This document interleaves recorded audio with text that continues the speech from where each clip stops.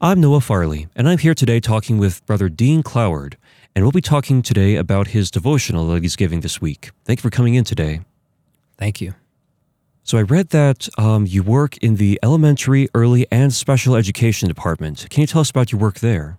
As a department, we prepare teachers for their future professions working with children. My specific role in that department is to help future teachers who plan to work in special education or early childhood special education to better understand children with disabilities. So I teach about special education law. I teach about assessment and statistics. I'm a little bit of an odd duck in that department because I'm the only one who, well, there's two of us, but that aren't former teachers. So as a psychologist, I help them understand the psychological needs of children. I also read that you completed a master's and doctorate in child psychology. And what would you say is the most interesting part about child psychology to you? I love to see and study about how people learn, and specifically how children learn. So it's a nice fit for me in the teacher education department, or the elementary and early special education department. It's a new name for us. It's a nice fit for me because that's what I teach about, is how children learn and what challenges they face as they learn. What are some of those challenges, like for example? So, for example, some of them can be just typical things that all of us struggle with. How to spend our time, how to not be distracted. But many children and an increasing number of children have problems with disabilities. So things like ADHD that we commonly hear about, but more significant things like autism and dyslexia and dyscalculia that are very difficult to overcome. They're not making small adjustments. We're making pretty significant adjustments for those students to be able to learn like their peers. Mm-hmm. Very nice. I think about a year and a half ago, I took an elective course for child development, and that was probably one of my very favorite classes because it helped me understand why I did certain things when I was a child at that time. And I really want to remember the experiences that I went through when I was at that age, so that when I finally have children of my own, I can hopefully be a bit more empathetic and understanding towards them. It is really important to understand how a child develops and what expectations we should have. And when children don't develop as expected, and knowing what to do and where to find those resources to help them. And you also work as a facilitator on the Creative Course Collaboration Team. What exactly do you do there? Well, the Creative Course Collaboration Team, or C3 for short, takes each team takes a course each semester, and they relook at the outcomes for the course, how we're assessing the course, how the course is taught. And as a team, they go and try and improve those outcomes and make it a better course to be taught to students. Any general ed course to become general ed needs to go through C3. And then in addition to those courses, some faculty say, I want to improve my course. And they apply, and if they're accepted, then we bring that team, the course lead, others who teach the course, plus a mixture of others across campus outside of that field that can bring their expertise and insights into helping improve that course. And then we meet twice a week, and really nothing's sacred in the course. We really look at everything and try and see if there's a way to improve it.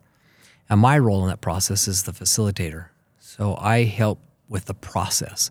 I'm not the content expert. My job is to help the team work effectively together, help bring resources to bear for that team as they work, and try and help keep them on track. And so there are times I have to tell them, we're off track or we're not achieving this goal, and try and be a sounding board to help them be most effective as a team. So you're the one who keeps it staying as a well-oiled machine then? Well, I try. Very nice. You currently serve as a YSA bishop on campus. What would you say is your favorite part about serving in that calling?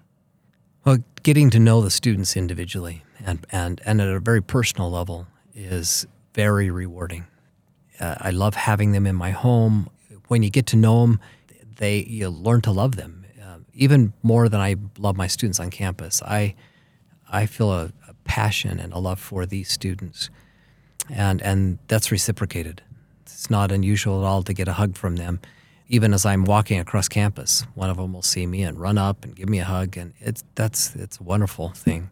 The other part that I love is teaching the gospel of Jesus Christ, and to be able to teach it ideally one by one. And oftentimes that comes as people come in to repent, or as they come in facing problems or struggles in their life. And I get to talk with them at a very personal level. And as the Spirit comes, we both learn, and we're both edified together as a consequence of that interaction. Very nice. Thank you. And as for your devotional, first of all, I wanted to say that I'm sorry about your driveway.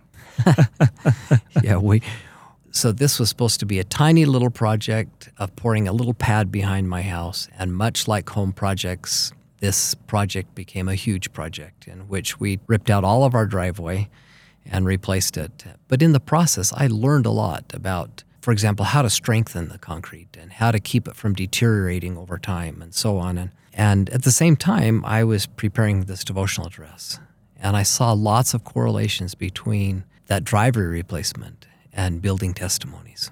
And so that's part of what my devotional address is about, is how to strengthen or build testimonies that are steadfast and immovable. That was the same goal I had for my new concrete, is that it would be steadfast and immovable.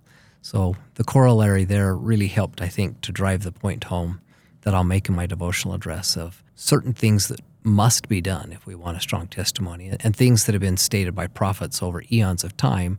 I'm going to try and simplify them into 5 things that we can do. It reminds me how we can find, like in the scriptures it says, is there not a type in this thing?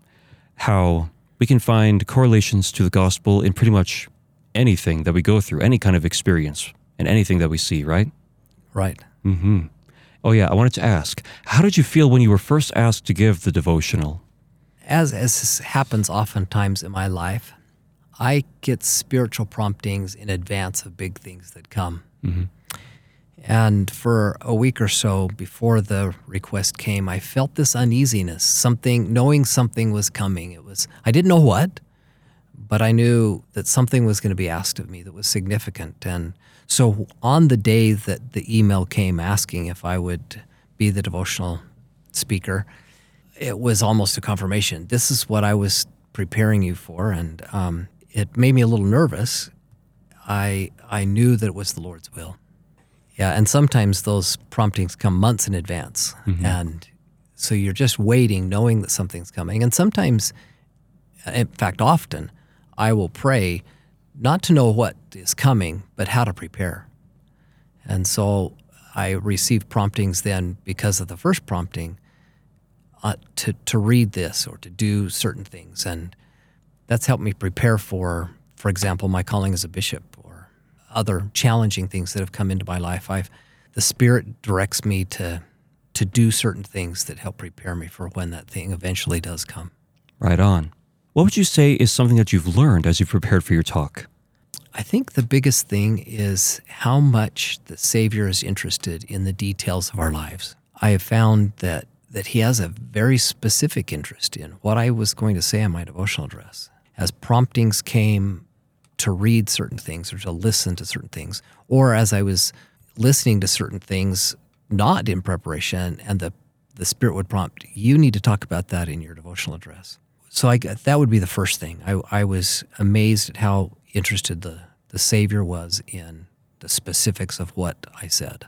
The second thing is there's a pattern that we can see across scriptures and across modern prophetic teachings that should be obvious to us. For example, the 2-word hear him that we continue to hear, not even by our prophet, by others now, has a foundation across multiple prophets, multiple people, and teachings over time. The admonition to read our scriptures regularly and to fill our lamps or to pray continually, those are admonitions that we can find across multiple prophets and across time. And as I prepared for my devotional, it was wonderful to see those patterns and to see that the Lord has an interest in his children today as he did across the millennium. Absolutely. Thank you for that. And also, what would you say is the main thing that you hope listeners take away from your devotional? First, I would hope that they would feel the Spirit, and that Spirit would teach them individually and specifically to their own lives and their own needs, independent of what I say.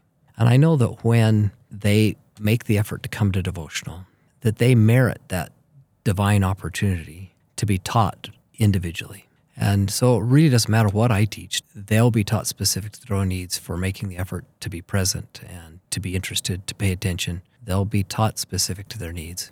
The second thing I would say is that what I was prompted to speak about is specific to them, that the Lord did have an individual interest in what I prepared. And so obviously my message is for the listeners, for this student body, to be able to hear and understand what the Lord would say to them today at that devotional.